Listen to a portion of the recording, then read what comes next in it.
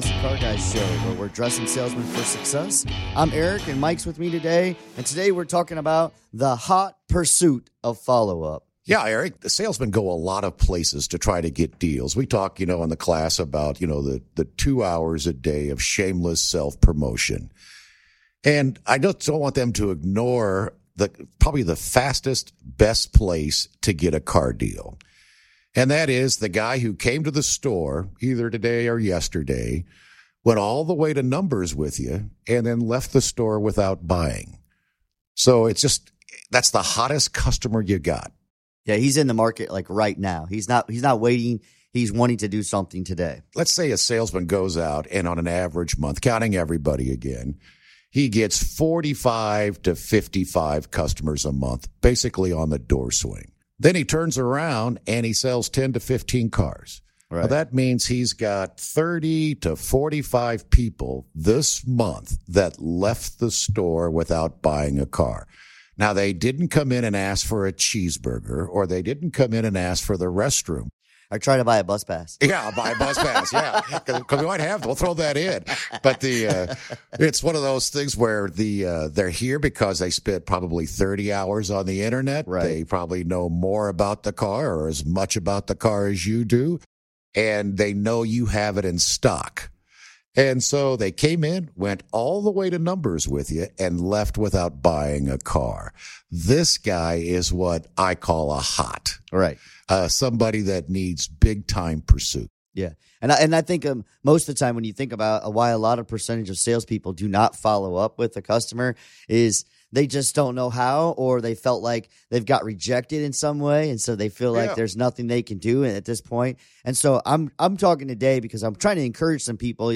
One is we have to define a timeline. When that customer leaves, how soon should we follow up with this customer? Is 20 minutes, 30 minutes? Is the next day? When's the proper time to start working this follow-up pursuit? Well, if it's 20 to 30 minutes, I think the guy should still be on his third TO. Right. Well, he should still be in the store. I always challenge that because, Mike, sometimes the salesman don't give you the TO as a manager. And sometimes the salesman just think, well, the customer says, hey, I got to go down here. I got to pick up my wife. I got to pick up my kid. I'll be right back. And then the guy never comes back. That comes from experience, the feedback dust. Yeah.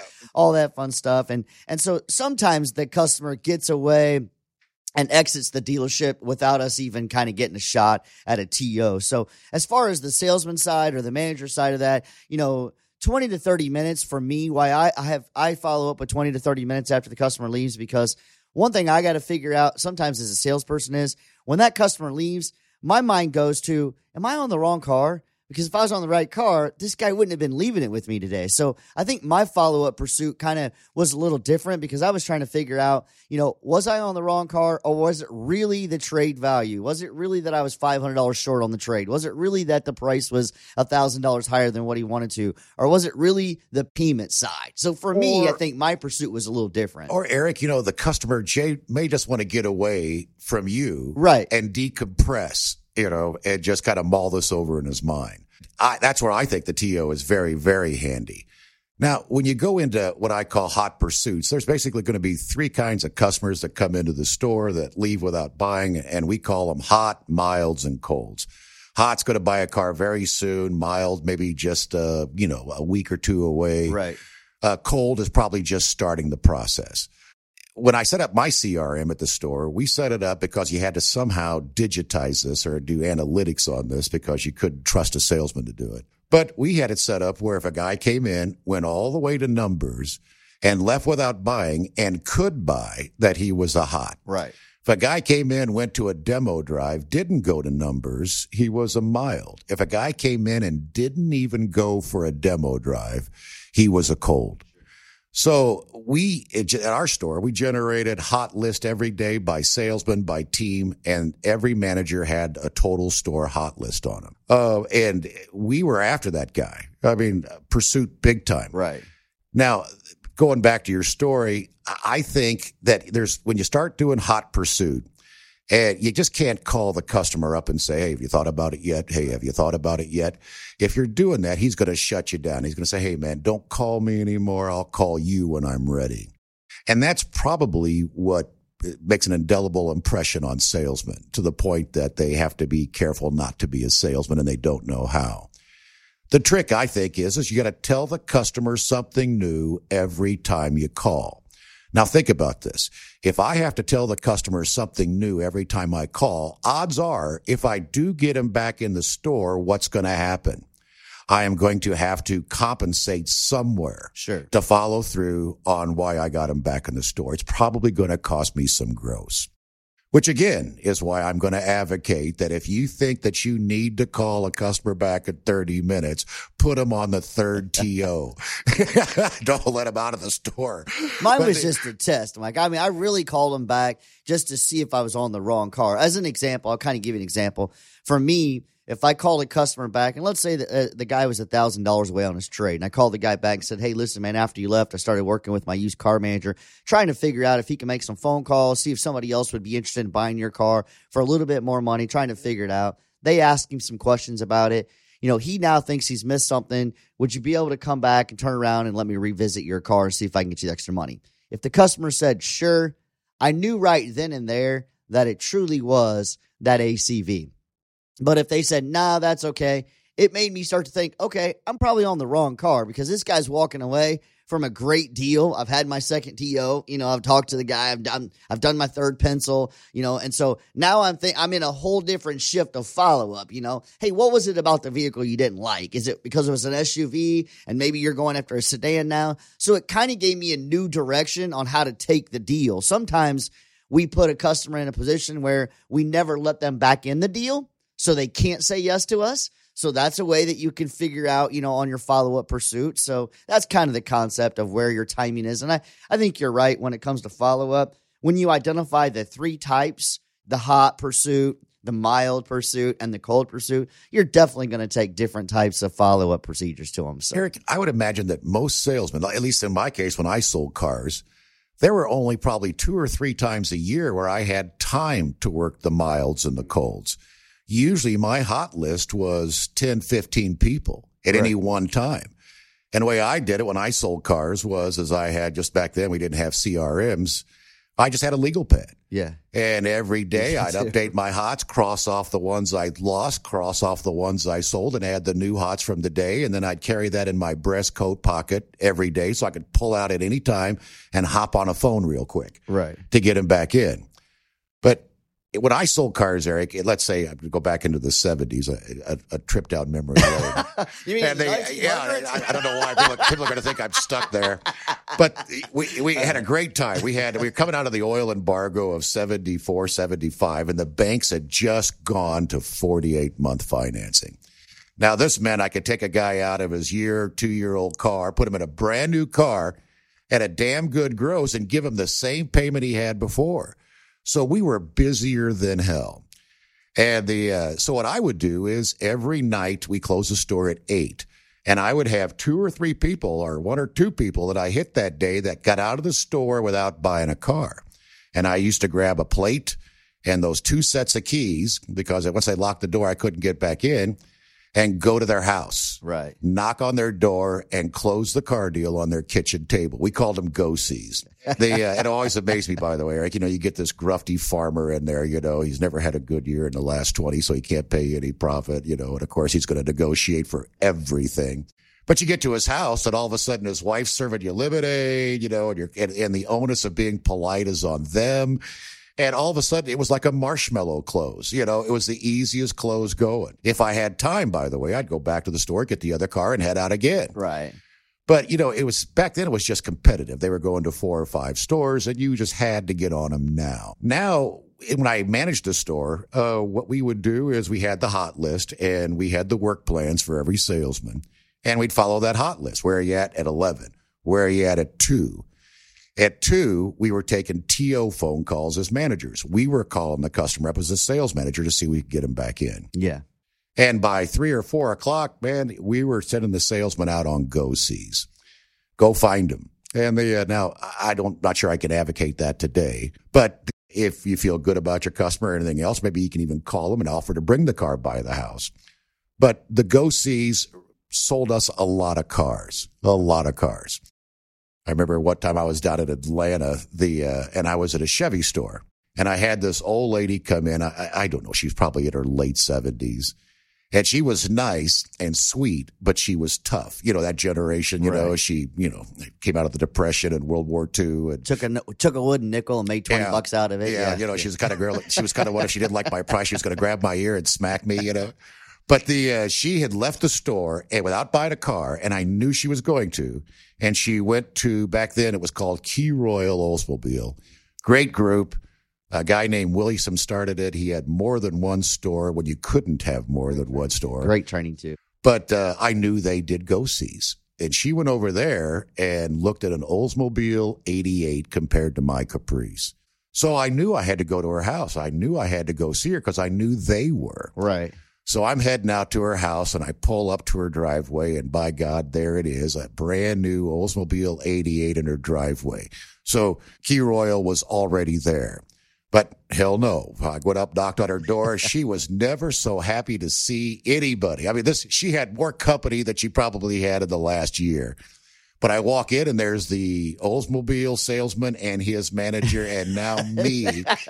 And we're all sitting there. It's very awkward, but we knew whoever left first was going to lose. Right. So we ended up working it out where they left first, and I sold the car. But, you said it last week. It was just about, at this point in time, it was just about winning. That was me. I just couldn't let them have that deal. Yeah, I wanted to win every time. I did not want to lose. And I worked on Dealership Row, so I would literally watch my customers pull out of my dealership and turn into another dealership right after they told me they were going to go home and think about it, and I would see them on the other lot. I couldn't tell you how many times my personality wanted to jump across the creek and walk up the hill there at the Chevy dealership and start talking to the customer over there and trying to pull him back over to my lot. And so I did it once and got in trouble. You got in big trouble. Got in big trouble. So. Eric, there was a story about a guy who, a dealer, and he had a freezer by the door, a deep freezer. And his thing was that, he gave you on your way out the door without buying a car, he gave you a quart of ice cream or a half a gallon of ice cream. Right. Knowing then that you had to go home and you couldn't go to another store. Right. That was the way you could you had 30 minutes, 40 minutes to call the guy back before he went to another dealership. And bunch of time. And see, I told you that 30-minute time frame, everybody that wants to win, they got to win right now. Yeah. It's that pursuit. I think a lot of times you have to determine in your own head as a salesperson, I'm going to be determined. I think if you just say, no matter what, after that customer leaves, I've got to touch them. You know what I mean? I've got to go out there. I've got to follow up, whether it's a go-see, whether I'm going to call. Could you imagine some of the technology right now? Think about the technology that we have, Mike, right now that we could use to do follow-up. Not only do we have phones, and obviously, you're going to be cautious when you follow up with a phone call now because they can block you just like that. Instantly, your customer can block you. So if you're harassing like you made earlier, just think about it, all the customer's going to do is block your number and you're not going to hear from them again. Right. Texting, sometimes a customer, that text, giving them a different option, giving them a different car, perhaps maybe to look at something new, or maybe bring some more information to the table, being a little bit more informational on that pursuit. Sometimes, you talk about management follow-up, a manager could do a thank you email and maybe, which can we talk to you one more time, a manager touch. Eric, the videos, FaceTime now. So, you got so much. I think that the big thing about contacting a customer again is you have to tell them something new every time you call. But, sometimes it can just be, hey, man, I got some good news for you. Can you get back down here? Sure. Yeah. I had a manager do that to me when I was about 17, 18. He goes, Mahoney, just go call him and tell him we got good news for him. And I said, well, what is it? And he goes, God damn it, just go tell him we got good news. So I called the customer up and I said, hey, man, my manager just asked me to call you and tell you we have good news for you. And he goes, what is it? And I said, I have no idea. But I just think he got good news. And they came in, Eric. They came, just out of curiosity, now, they came in. Did you use that every time when you follow up with it? No. I was what works doesn't have to go back. Never use what works to get the guy back in, right? More to do with me than the customer. I understand. So, it's always that thing when something works, please let's not do it again. We don't want to win, that mentality. So I think that's I think it's one of those things you're talking about. Always calling back with something new is an Eric, important thing. You got tons of stuff now. I mean, you mentioned it before, the reappraise of the car. Yeah. But and right now, Eric, I would imagine every dealer could use a good trade. Sure. That maybe if it's a good car, we do want to reappraise that. We've had 42 million used cars sold against 17.5 million new cars. I can't imagine we're generating enough trades. Yeah.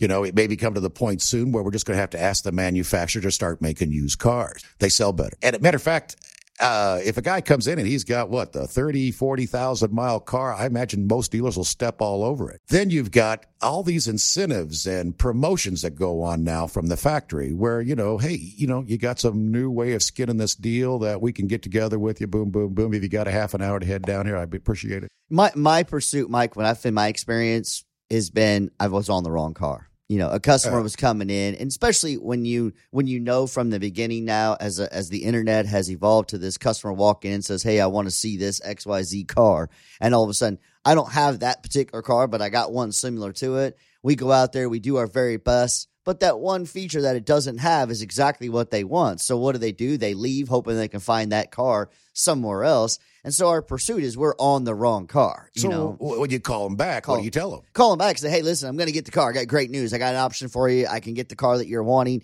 What I need you to do is come back in. Let's finalize everything. Let's make sure this is the right one and has all the features that you are. Let's lock it down so I can go get it. And that's something new, I mean, I can tell you, you're talking about some funny stories about, hey, the manager said, hey, call the customer back and tell him I got good news. I told a guy it was brand new. He was my desk partner. It was my first time ever being a mentor on the floor. They gave me a sales guy to train.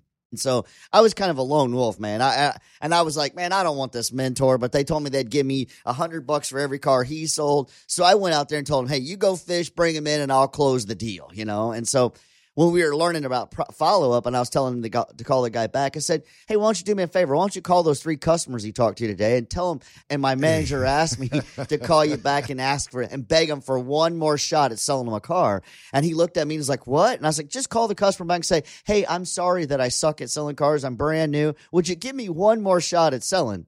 Yeah. And he called back, and 2 out of the 3 people, by just using that stupid line, came back in and gave the guy another shot. And so I think it's the pursuit. Maybe sometimes they just want the chase the customer wants to. I couldn't tell you how many times I've talked to customers that's come back from the sales guy and say, hey, why did you come back? And they say, your salesman was the only one that followed up. Yeah. The only one that followed up. And I had a girl, matter of fact, I was working for you at the time out there in Wanamaker, and the blonde-haired girl that worked for us, I can't think of her name right now, she kept calling this lady back every day with a different car.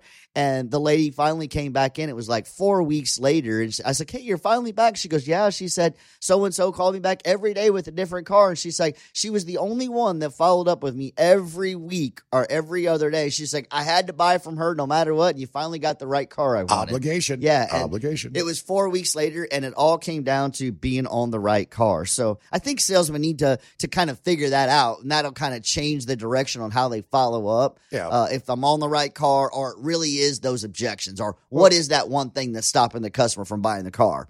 Well, you mentioned it earlier, Eric, about, there probably are more hot customers now as a percentage of the total than there were before. So I would imagine that the average guy at any one point in time can have 10 or 15 people on this list. Because the guy's a hot customer, he's designated he's going to buy a car in the next probably day or two. That if you're not getting anywhere on that first or second attempt to touch, TO it to your manager. A lot of times salesmen get stuck on not knowing what to say. I would advocate get your hot list, sit down with your manager in the morning and rehash them. Mm-hmm. Let him give you some ideas of things you can possibly say to this customer without getting in trouble or getting the store in trouble to get this guy back in. If you've done that once or twice and can't get anywhere, ask the manager to call them. Sure. A lot of times they'll respond to a sales manager saying the same thing you just said and get the guy back in. Don't just roll over and let this guy buy a car somewhere else. Right. The other thing about it is when you do call him back, if you call him back more than once, you have to tell him something new every time you call. Absolutely. If you rehash on have you thought about it yet? Have you talked to your wife yet? Boom, boom. Have you been shopping yet? They're going to shut you down. But Eric, I want to talk too about the technology. Sure. We didn't have email, texting, what do you call it? Facebook, FaceTiming. all that stuff. Zoom calls now. Yeah, we had to bang the phone. Matter of fact, we hated it when answering machines came out. Mm-hmm. Now all of a sudden you had to learn how to do compelling voicemail. Right. The follow-up. I got to go get my wife. Can we Zoom call her real quick and make her a part of this transaction right now? So, I got to go talk to my wife. Let's FaceTime her. Let's see if we can get her to take that objection away right now. Those are some of the things that we can bring to the table. But, yeah, there is a lot of technology that I think we can use. I mean, I saw a couple of months ago that part of a CRM program allows you to do all of the follow-up through there. So you can push your texting, you can push your emailing, your phone calls. With your phone number? So I don't know if I didn't go that far into it. I don't know if you can make the phone calls and it pulls up your number, if it pulls up like it has like a launch number that you use out of your CRM program. But I like the fact that it kept a history log. Yes. Of all of your follow-up. That'll kind of give you an idea when you go back in. You were talking about having a save a deal meeting. We used to have those save a deal meetings every morning, and we would sit down and back those save a deal meetings, and trying to figure out other ways, and we would bounce that off of each other. And, I had all of our transactions that we had done in the last couple of days, and then another sales guy was like, man, did you talk about this or about this car? And we would all get these ideas together. So maybe you can buddy up with a few guys, or if your managers don't have time to do save a deal meetings and things of that nature, just kind of bounce a few things off of a few people. Sometimes another salesman can hear something that you missed, but by you replaying, we used to role play almost every transaction with each other. I said this and the customer said this. And then, one of us would be like, well, man, you should have said this. Like, dang, that would have taken us down a whole nother line. And that's kind of how we taught. Well, good point. That's kind of how we taught each other how to kind of follow up better, what to use. And it actually made our sales process a little bit tighter, I think it's a good point. I mean, for a guy who's getting ready to do a hot pursuit phone call, don't just hop on the phone. Mm-hmm. You better have some thoughts in mind of things you're going to say to this customer in order to entice them back into the store. And that's the other thing I want to caution guys on. You're not going to sell the car over the phone. Nothing about this has to be detailed. What you're basically doing is perception. Give the customer a perception that something can go on worth his while to compel him to make an appointment to come back in the store. Don't nail yourself down. Right. And don't use the old, the thing that got everybody in trouble with the old, if I could, would you? Yeah. And if I could, would you come here? Yeah. That'll get you in a lot of trouble. So plan your phone call. And a matter of fact, you sit down with the manager, you get some rehash ideas. Even after that, you might want to sit down and kind of plan out how you're going to lay this out to the customer on the phone. Yeah. And I think that it comes down to a lot of times when a customer's making those decisions on whether to say yes or no, it comes down to one or two features that sometimes it separates that one car that they really want, and they know it's not going to be that much difference for that extra features. And so that's why I say as a salesman, make sure, without a doubt, when you're following up, that you are not on the wrong car. If you are on the wrong car, your pursuit switches differently. I just don't get that one. I mean, so if I'm on the wrong car, why wouldn't I ask the customer in my pity clothes on the way out the door, are you on the wrong car? Sometimes we get blinders on. Sometimes the salesman thinks we're on the right car. Sometimes the customer comes in and asks for that car specifically. Yeah. I can tell you a story where a guy came in and asked me for a black GMC Sierra one time with the lift kit on it. I show him the car and the guy's walking on me for $1,000. Matter of fact, he's financing the car. So I'm $20 away. I'm mad. My managers talked to him. I'm mad. I've talked to him. Everybody's talked to him. My finance managers talked to him. I mean, we've had everything go down. I'm $20 away, and I'm getting ready to have a redhead moment. I mean, I'm seriously like livid right now. Bell tower with a rifle. I'm talking about, I was mad. I looked at the customer and said, hey, listen, man, I don't want you to lose this truck over $20. I said, I'll tell you what, why don't you just come up those months that you can't make the extra $20 a month, and I'll just give you the $20, man, so you can have the right truck today. The guy goes, no, that's okay, and he leaves. I remember telling my manager, I said, hey, listen, man, I'm going to have to go home for a couple hours because I'm getting ready to have a redhead moment. So when I'm parking the truck back, I noticed we have a charcoal gray one. Now, this guy came in and specifically asked me for this. I go and look at the charcoal gray one. Charcoal gray one has every one of the same features as the black one does, but the destination charge is a little bit less than the black one. So it's more in the price range of where this guy's at. So I call the guy back up, and it's probably 15, 20 minutes later, and I call the guy back up and said, hey, listen, man, I know you came in here on this black one, but I said when I was parking the black one, I noticed we had a charcoal gray one, and the charcoal gray one has all the same options. The destination charge is a little bit closer to where you want to be price-wise. I didn't even tell him what the actual price was. It's going to be closer to what you wanted to be. And this is what the guy said to me, Mike. Wait, you have a charcoal gray one? I was like, yeah. And he goes, well, man, I'm on my way to Evansville right now. He says, I was online and I didn't even know you guys had that. He says, that was my original color I wanted. I just wanted to come in and see if I could live with the black one. So he asked you for black. And he asked me for black. So, I mean, here's the thing. I mean, this guy was leaving over $20 with me, and he specifically asked for the black one. So here I thought I was on the right car. I did everything I possibly could. I had the TOs, everything. Come to find out, it was the color. I was mad. And so guy came back in, turned around, bought the truck from me. But anyway, that's why I say sometimes we have no idea.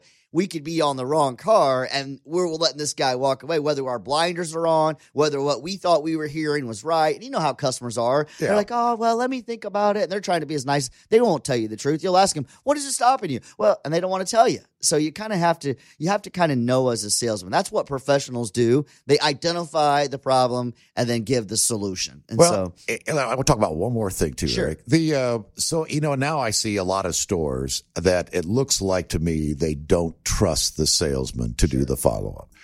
So they have BDC departments now where they have people automatically doing these phone calls, and not just for them, but also for the service department and stuff. Or I see managers or F&I managers, finance managers, basically doing the rehash and calling the customer back directly. And I don't know about you, but when I sold cars, I mean, I didn't really want anybody else interfering with my deal. So if I had a customer leave that I considered hot, and I knew that just getting them back in myself was probably going to cost me some profit and commission, I wanted to control that.